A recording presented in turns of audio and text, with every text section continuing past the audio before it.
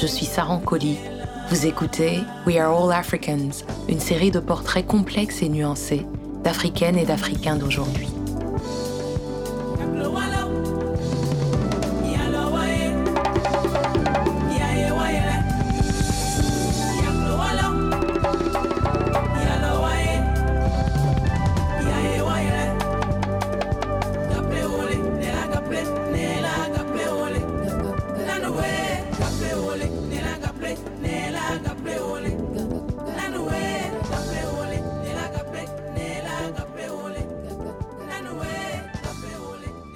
Quel est ton nom complet et qu'est-ce qu'il signifie? D'où il vient? Mon nom complet, c'est Sartre Wilfried Paraclet Jacques-Simon Nsondé.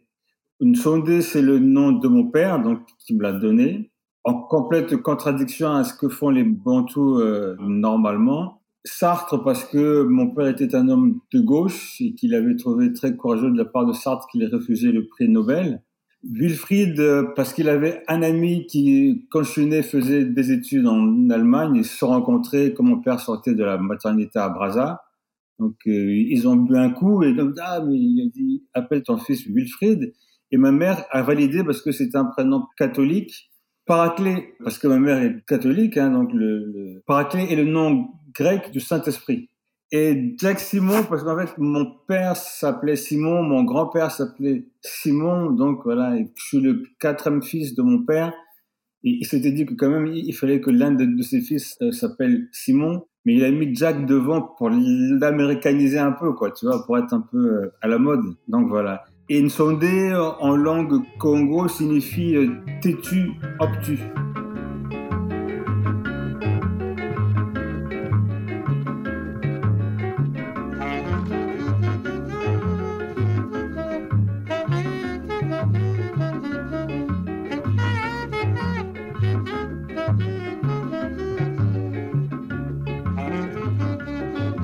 C'est intéressant parce que tu m'as dit que c'est ton père qui t'a donné ton nom et que c'est pas commun apparemment chez les Bantous. Comment ça se passe chez les Bantous? Chez les Bantous en général, chez les Bakongo en particulier, chacun a son nom. Tu vois, le jour où tu nais, on te donne un nom et qui souvent change parce qu'après tes amis vont te donner un surnom, ta femme va te donner un autre nom.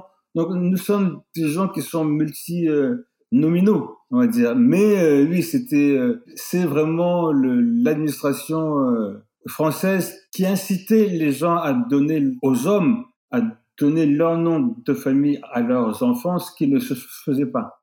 Ce que je comprends, c'est que toi, tu es né à Brazzaville. Et est-ce que tu as grandi à Brazzaville? Non, j'ai quitté Brazzaville à l'âge de 4 ans. On s'est installé en France quand j'avais 4 ans. Alors, à quoi ressemblait ton enfance en France? Où est-ce que tu as grandi et comment c'était chez toi, dans ta famille? C'était super. Voilà, on était nombreux, on est 10 enfants. Et mon père, comme il était artiste et que les artistes bougeaient beaucoup à l'époque, donc j'avais beaucoup de brassage à la maison même. Donc j'ai beaucoup de chance d'avoir un père artiste aussi. C'était quelqu'un d'extraverti, donc il avait le contact facile et il était animé par tous ces idéaux révolutionnaires. Donc il accueillait tout le monde, donc dans le quartier, les jeunes maghrébins, les jeunes portugais, les jeunes français, on va dire celtes aussi. Et en même temps, ma mère qui est à la fois quelqu'un de très catholique, mais aussi de très traditionnaliste. Et mes grands-parents n'ont pas voulu qu'elle aille à l'école parce qu'ils estimaient que l'école des Français ne pouvait que la corrompre. Donc, j'ai eu en même temps cette ouverture de mon père, mais aussi un corpus très... J'étais en même temps dans l'orthodoxie des Bakongo. Les Bakongo qui sont réputés mystiques, qui sont réputés communautaristes. Donc, c'est pour ça aussi que j'avoue que je ne suis pas un Africain. Je suis un Mukongo. Parce que je ne peux pas me solidariser avec toutes les pratiques socio-politico-culturelles de tout le continent. Déjà, entre Bakongo, on a des dissensions. Alors, t'imagines, au niveau d'un continent, là, c'est pas jouable. Donc voilà, donc j'ai grandi dans un mélange d'art, d'ouverture d'esprit, de communisme, de catholicisme et d'orthodoxie traditionnaliste.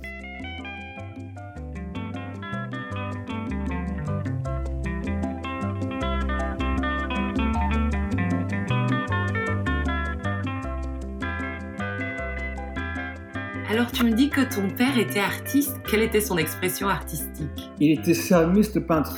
Et est-ce que il pratiquait aussi dans la maison? Parce qu'il y avait beaucoup de gens qui venaient, il y avait beaucoup d'interactions, mais comment ces pratiques artistiques se mêlaient à la vie quotidienne d'une grande famille?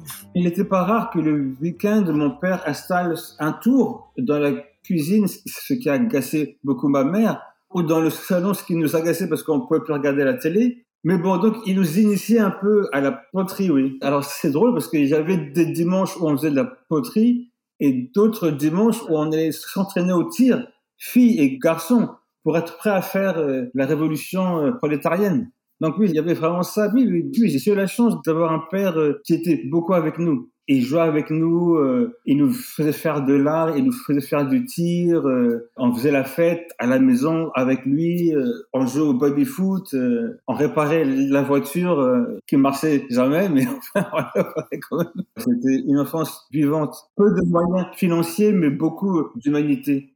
Tu m'as dit que tu as grandi en France, mais tu as grandi où en France? J'ai grandi au Mets-sur-Seine, qui est une petite commune près de Melun, donc c'est la grande banlieue parisienne. C'est à 40 km de Paris, quartier HLM, voilà, avec des familles qui venaient d'Espagne, du Portugal, du Maghreb, Algérie, Maroc, Laos. Voilà, c'était aussi extraordinaire, tu vois. Je suis arrivé en France et c'était un quartier monde. On dit beaucoup de mal de la banlieue française, mais moi, j'ai eu cette chance, tu vois, de côtoyer dès l'âge de 4 ans des langues différentes, des religions différentes. Il y avait des musulmans, des chrétiens, donc nous, on était à la fois des animistes, des chrétiens, il y avait des juifs. Et on jouait tous, tu vois, on était conscients que, les uns, c'était le vendredi qu'ils allaient à la mosquée, d'autres, c'était le samedi qu'ils pouvaient pas venir jouer avec nous. Maman allait à l'église le dimanche, mais voilà, mais bon, on était ensemble et c'était vraiment l'apprentissage de la tolérance. J'ai appris ça. On allait au mariage des uns, après c'était Yom Kippour, machin. Enfin, tu vois, c'était vraiment super. Alors, il y a un truc que j'ai entendu et j'aimerais bien que tu m'en dises plus. C'est que tu m'as dit que tu es un Mukongo et que chez les Bakongo, mais ça veut dire quoi d'être Bakongo et c'est quoi être Mukongo? Mou, c'est le singulier. Quand je dis je suis un Mukongo, je suis un Congo, donc membre du peuple de Bakongo.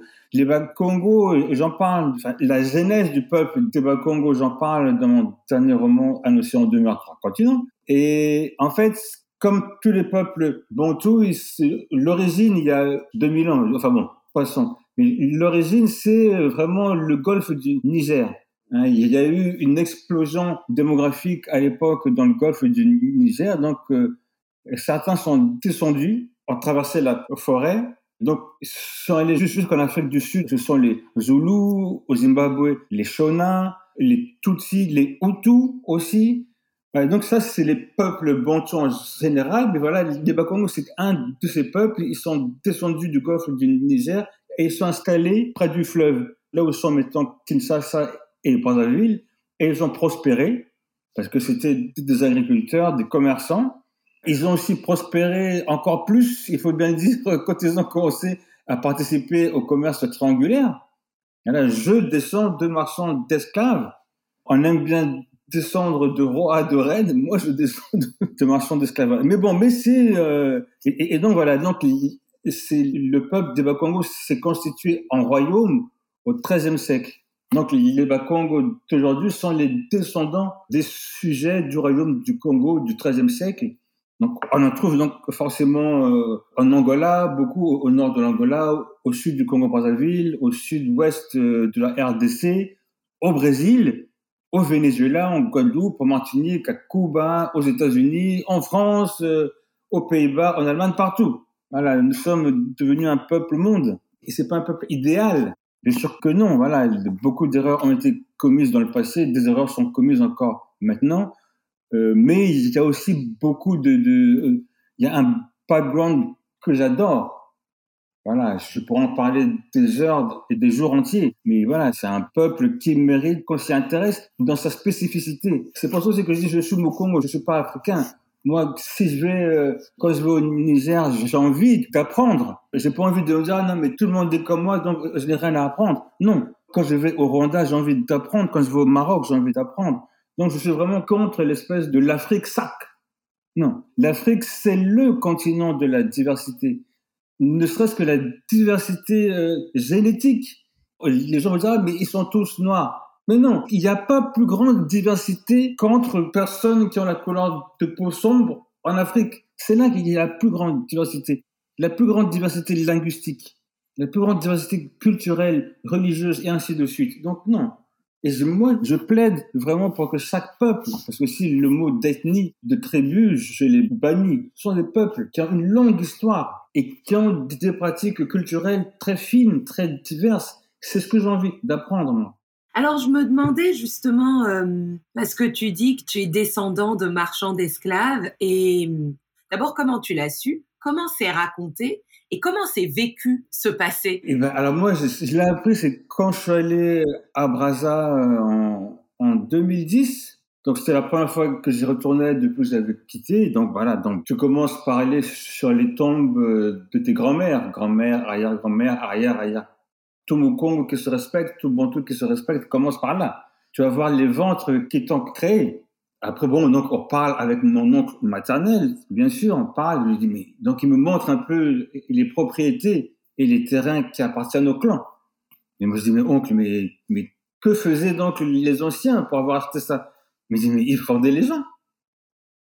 Moi, je dis, mais comment ça, ils vendaient les gens? Mais toi aussi, ils vendaient les gens. Ils trouvaient les gens, ils allaient les vendre aux Portugais. Voilà, mais bon, en même temps, les peuples bantous sont extrêmement complexes. Donc, si tu ne peux pas justifier d'un certain nombre de clans, déjà, on sait que toi, on a dû vendre des gens chez toi. Et c'est un drame, mais voilà, l'égalité entre les êtres humains, ce ne sont pas les Bakongo ou les Bantous qui l'ont inventé. L'égalité entre les êtres humains n'existait pas chez nous. Moi, je fais partie d'un clan très ancien et on m'a éduqué dans une certaine arrogance. Donc oui, l'esclavage n'était pas très loin. En plus que voilà, qu'on n'oublie pas que même le terme Bantou, ça veut dire les êtres humains. Ça rend, tu es Bantou, alors c'est un choc puisque tu vois, quand tu te construis politiquement en Europe, tu te construis dans la victimisation. Les méchants, ce sont les autres, forcément. Et ben là, tu commences à dire, ah ben non, ben c'est pas si simple.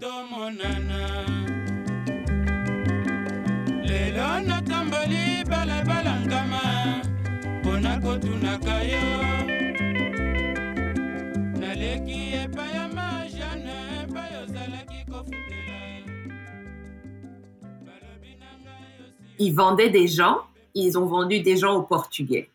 Est-ce que quelqu'un pouvait s'imaginer ce que les Portugais allaient faire de ces gens?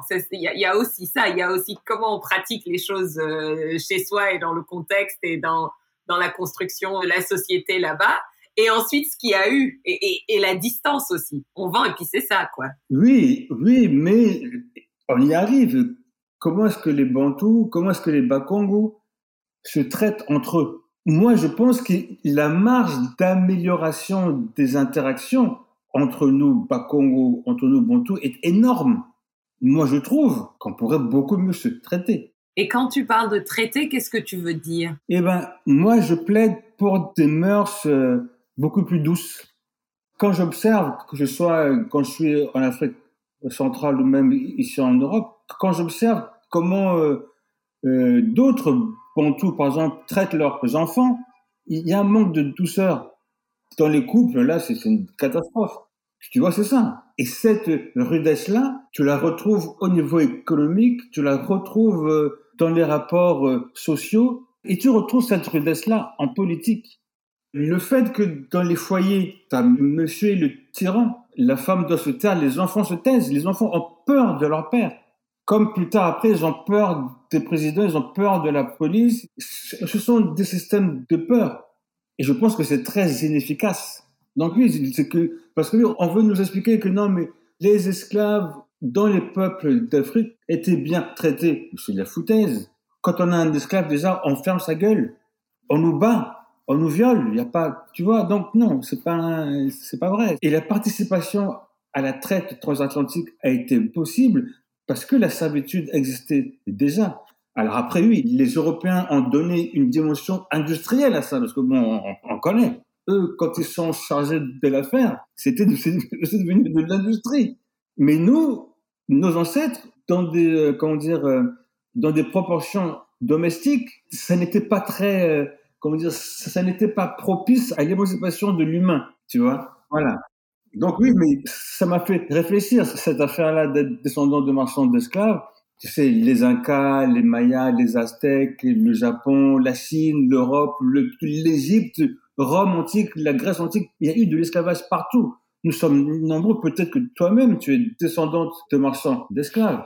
Je ne sais pas où ta famille était basée, mais si elle était basée près des côtes de l'Atlantique, et si vous n'êtes pas parti, c'est que vous avez vendu. Non, nous, on n'était pas du tout marchands d'esclaves, mais par contre, on avait des esclaves. Donc, c'était, voilà, le système était comme ça, et donc on n'est pas parti. Mon arrière-grand-père a libéré les esclaves, mais les gens sont quand même, enfin, on connaît leurs descendants. C'est des alliés de la famille, on les connaît. Moi, je les connais, je les ai connus.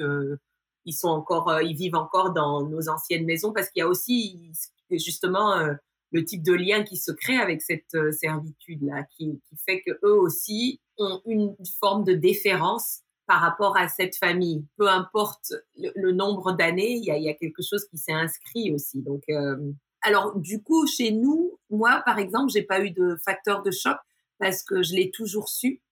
Mais je me souviens que ça m'a toujours fait penser. Je me disais toujours, bah non, mais alors en parallèle. Donc oui, mais je pense que c'est ça aussi qui est important dans le fait de connaître d'où on vient, la descendance, que les histoires soient au moins dites, parce que parfois c'est pas dit. Ma mère ne me l'a jamais dit, tu vois. Voilà, oui, donc, mais bon, mais après, oui, donc, ça fait réfléchir et ça m'a permis de mettre certaines questions en perspective, de prendre de la distance et aussi, comment dire, de décolorer l'esclavage.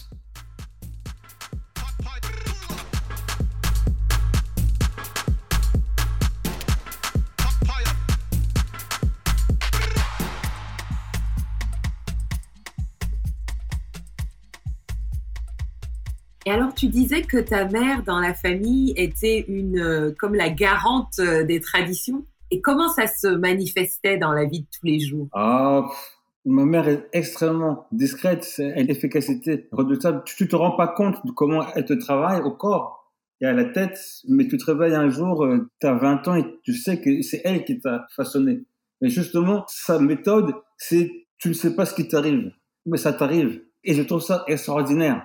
Elle a jamais eu besoin de hausser le ton, de nous forcer à quoi que ce soit. Non, elle est simplement là, elle distille des paroles au quotidien, des choses simples, hein.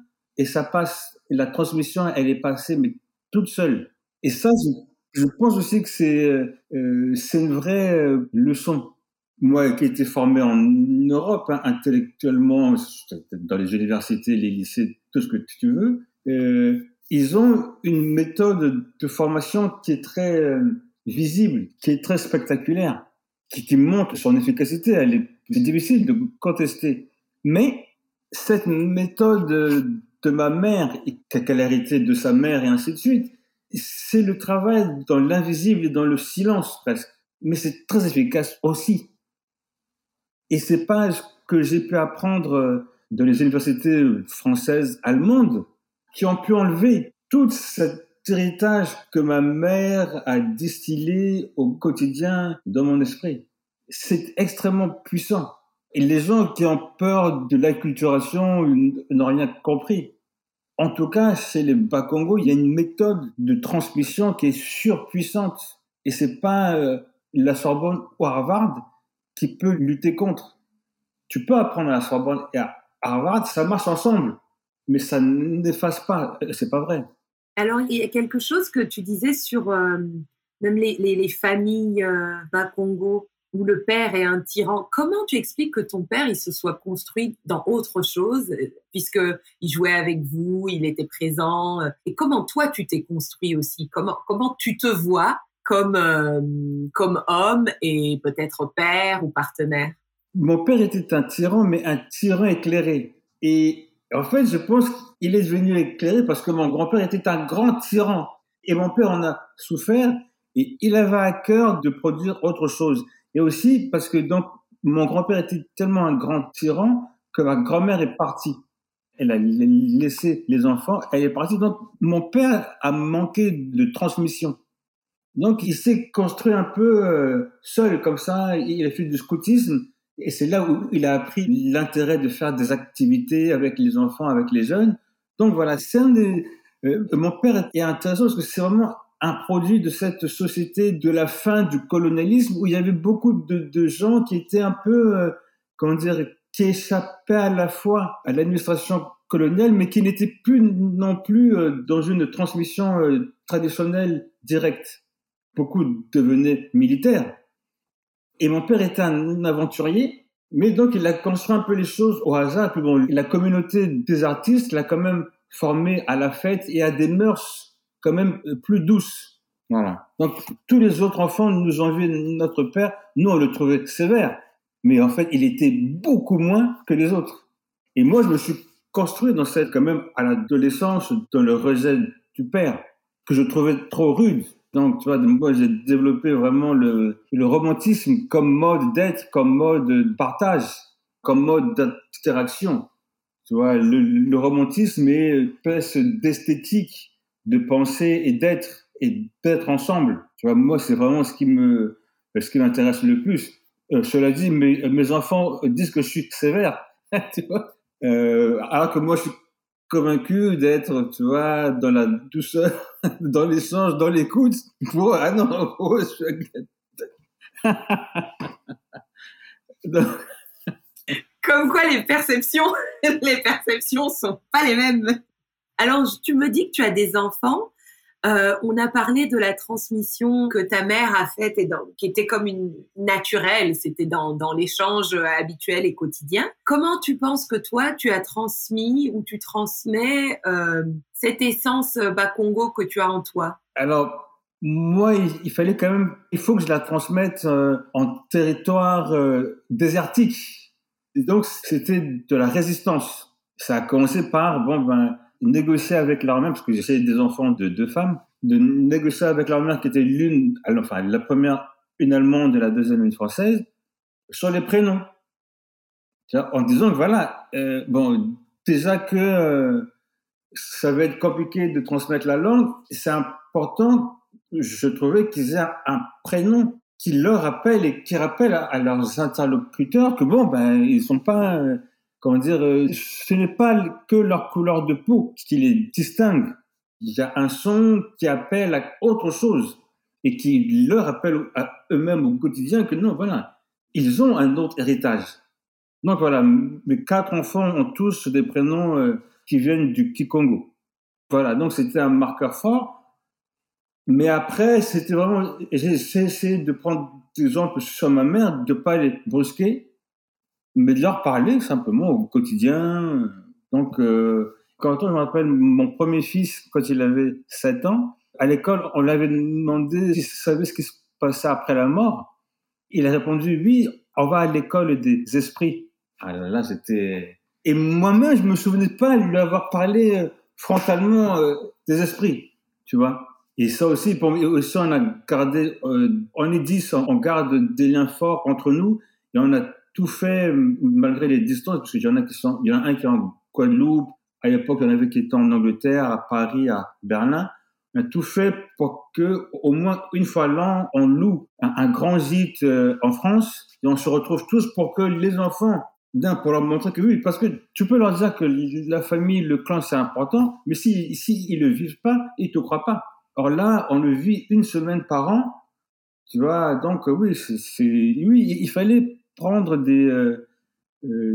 donc oui, c'est un mélange entre des décisions symboliques fortes, comme le nom, mais après, un travail quotidien. Tu vois, c'est vraiment un travail une parole au quotidien, et aussi, il faut leur présenter la chose de belle manière, hein. Nous, on nous menaçait, on nous disait, mais si tu fais n'importe quoi, on va te renvoyer au village. Tu vois. Donc non, essayer de parler des Bakongo, de leur bon côté, de leur mauvais côté, et de leur dire, et aussi d'écrire des livres où ils peuvent voir que voilà, ça a commencé là-bas, ça continue ici, et ainsi de suite. tu vois. Est-ce qu'ils ont déjà été au Congo? Certains, ouais, mais pas tous. Bon, et là, on n'a vraiment pas de chance parce que la mainmise de la mafia de Sassou sur le territoire fait que si tu emmènes tes enfants là-bas, peut-être ils n'y retourneront jamais tellement ils vont être écœurés. Écœurés par la saleté, ils vont être écœurés par la prédation généralisée. Tu vois, les relations humaines sont biaisées par l'argent. Tout le monde te demande de l'argent tout le temps. Même tes oncles, même certaines cousines peuvent essayer de te charmer pour que tu les payes. Tu vois, donc il y a un degré de corruption mentale même qui est très très inquiétant. Donc là, s'il y a une vraie difficulté. Donc ça, c'est parce que du coup, c'est toi qui es inquiet qu'ils voient ça ou parce que, bon, c'est ce que c'est. Ah non, attends, je suis en train de te dire n'importe quoi parce que j'ai une nièce qui, là, elle est installée à Pointe-Noire. Elle travaille pour l'Institut français. Bon, effectivement, avec mes frères et sœurs, on dit, bon, ben, peut-être que c'est entre eux qui vont découvrir leur Congo à eux. D'autant que, bon, ce qui est pratique, c'est que comme elle est donc expat française, elle est protégée aussi. Elle n'est pas touriste. Si elle croise la police, elle montre son passeport rouge, la police ne peut rien contre elle. Et ça change beaucoup de choses. Donc oui, là, il y a un pont qui se crée. Bon, le Covid ne nous aide pas parce que bon, ils pensaient tous, hein, donc tous, ses sœurs, cousins, cousines, tout ça, pensent aller là-bas. Voilà, donc oui, c'est ce qui va se faire. Dans les années à venir, c'est eux-mêmes qui vont aller découvrir.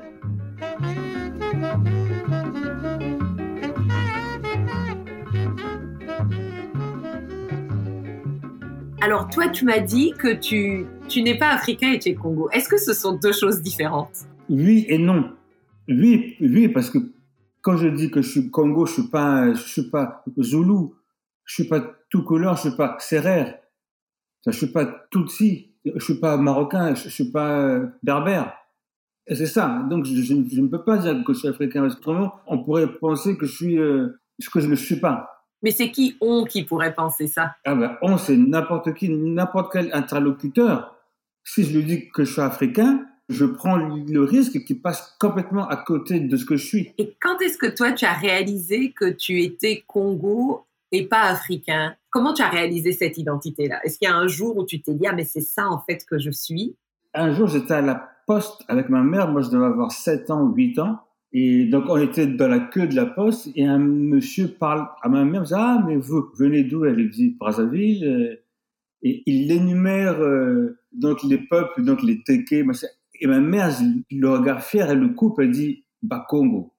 Et dans le regard qu'elle a lancé, j'ai compris que oui, nous étions des Bakongo et qu'elle voulait en aucun cas qu'on puisse la confondre avec autre chose. Que là, c'était une affaire sérieuse. Je ne suis même pas un Congolais. Je suis Congo. Parce que là aussi, les Congolais, une fois, on me dit, mais Congolais, tu peux parler Swahili. Tu vois, rien à voir. En fait, tu vois, c'est pareil, c'est un sac. Non, c'est pas un, tu vois. Après, on va te dire, ah, mais donc tu es sapeur. Non, non, les amalgames, c'est terrible. Et est-ce que tu sais parler ta langue? Tes langues, parce que tu en as beaucoup du coup. Il y a le français, il y a peut-être l'allemand, il y a... Oui, français, allemand, anglais, espagnol et Kikongo. Alors, je le comprends très bien. Je le parle mal parce que tous les locuteurs Kikongo que je connais, comme ma mère, comprennent français. Tu vois, donc, ma mère, jusqu'à maintenant, elle me parle en Kikongo, je lui réponds en français. Et quand je suis au Congo, c'est la même chose. Même les vieux comprennent français. Donc après, on arrive à un bricolage. Tu vois, mais je pense que si je restais en immersion au Congo pendant un mois, en me forçant à ne pas justement mélanger, ça reviendrait. Est-ce que tu t'es déjà dit que le fait de ne pas parler Kikongo couramment et avec toute la finesse, ça te faisait être un peu moins vrai Bakongo ou pas du tout? Pas du tout, parce que ça, les Français ont inventé cette histoire de l'identité par rapport à la langue. Ça ne regarde pas ça. Au Congo, d'abord, ton identité, c'est le ventre qui t'a mis au monde. C'est une femme. Et quelles femmes ont mis cette femme-là au monde? Et l'essentiel, c'est ça. Ensuite, c'est justement, puisque bon, beaucoup sont mortes. Mais le Congo est en connexion avec tous ces morts-là. Deuxième point essentiel, le ventre qui t'a mis au monde et tous les ventres qui ont précédé, tous ceux et celles qui sont sortis de ces ventres-là, on est tous en connexion. C'est ce qui fait de nous des Bakongo. Voilà. La langue, tu peux parler chinois, on s'en fout. C'est ce que tu mets dans tes paroles, ce que tu mets dans tes gestes. Ça, c'est important.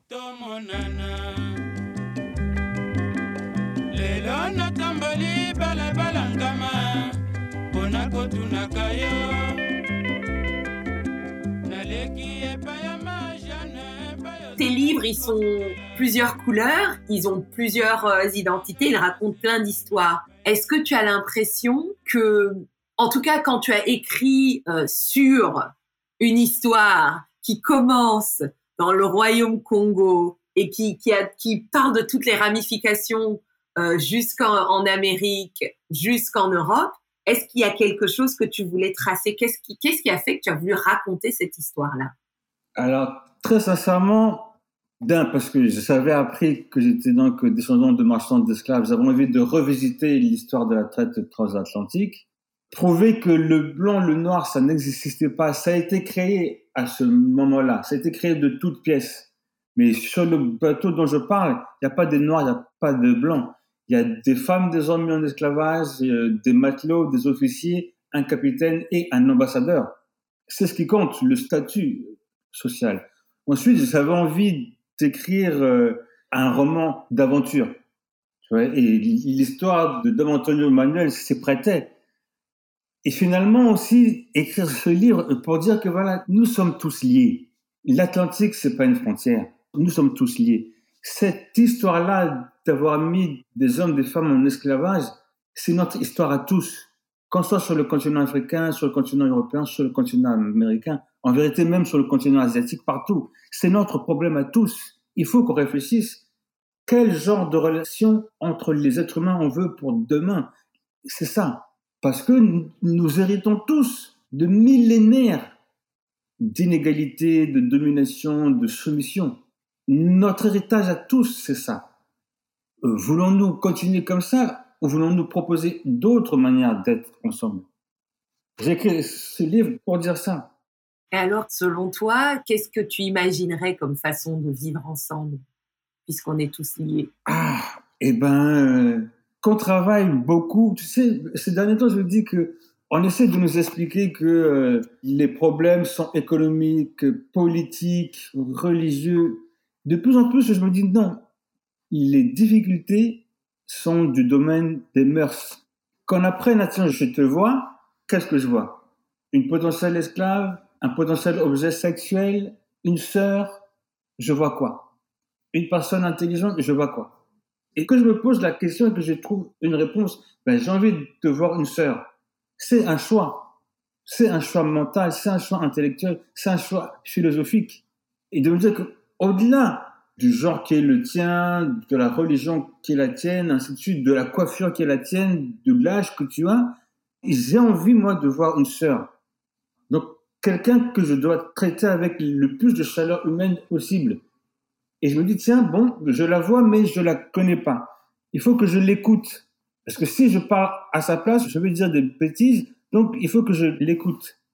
Et si elle me dit des choses, je suis pas d'accord, c'est pas grave. Je l'écoute quand même, je lui dis moi ce que je pense, mais c'est pas grave. On va pas se battre pour ça. Je veux pas la gifler pour ça. Je veux pas lui cracher dessus. C'est qu'on fasse travailler notre cerveau. Et qu'on fasse des choix qui aillent vers des choses positives et dans la paix, en tout cas, l'élan ne soit pas dans l'opposition ou la réaction, plus dans l'écoute. Tu vois, c'est qu'on a une femme de ménage ici qui vient une fois par semaine. Quand elle arrive, que je lui dise bonjour, comment allez-vous, comment vont vos enfants, ça va, bon, c'est pas trop dur. Voilà, que je dis allez, faites ça, là. Non. Tu vois, c'est que à chaque interaction, d'avoir le sourire, ah bonjour, ça va, de travailler sur les mœurs. Je pense que c'est essentiel.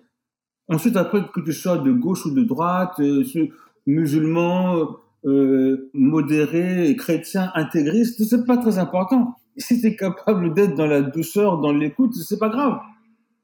Tu vois, tu peux même être raciste. Si tu ne m'embêtes pas, Si tu ne m'agresses pas, moi, ça me va. Tu vois? Je sais pas si le raciste, il peut. Hein. Je sais pas si le raciste peut ne pas embêter.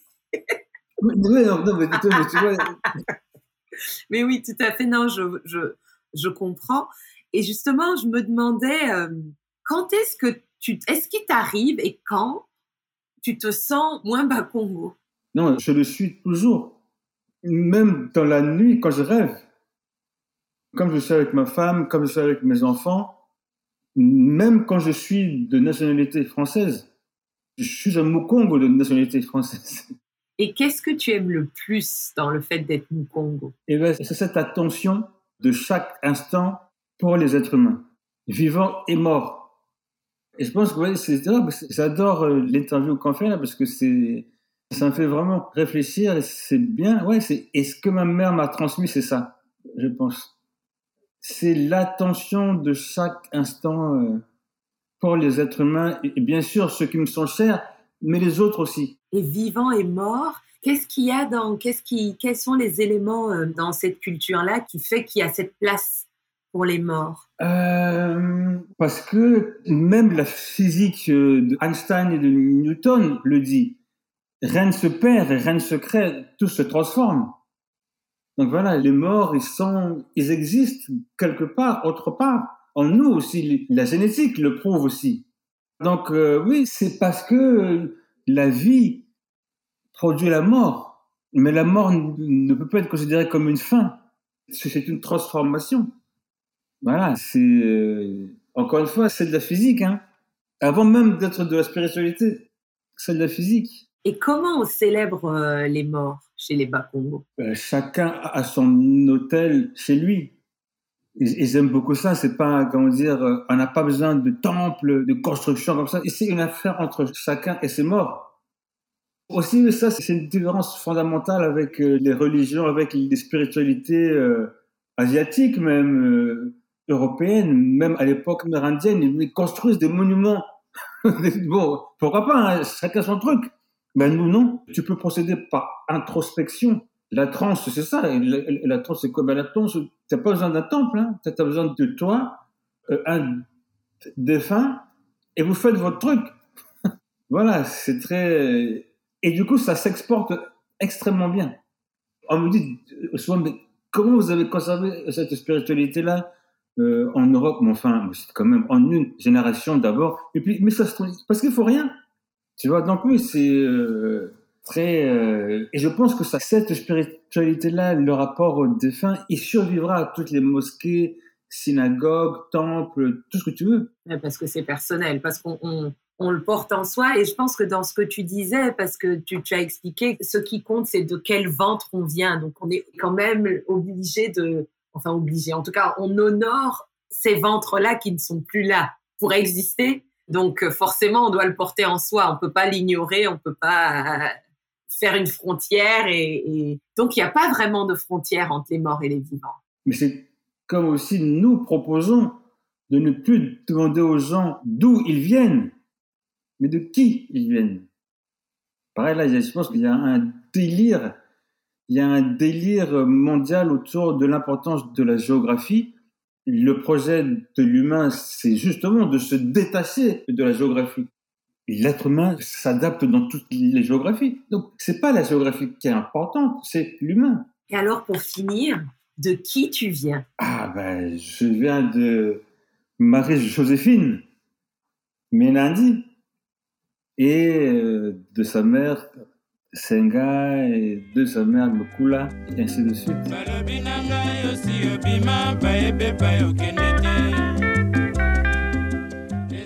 Merci beaucoup Wilfried pour cette très belle conversation.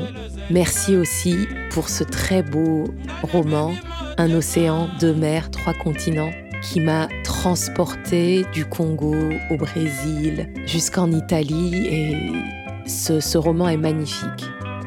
Et je voudrais aussi remercier mon grand frère, Soumaïla, qui m'a offert ce roman il y a quelques années pour mon anniversaire et qui m'a aussi mis en contact avec Wilfried pour cette belle interview. Alors merci beaucoup. Je suis Saran Colli Vous écoutez We Are All African. À mercredi prochain, in English.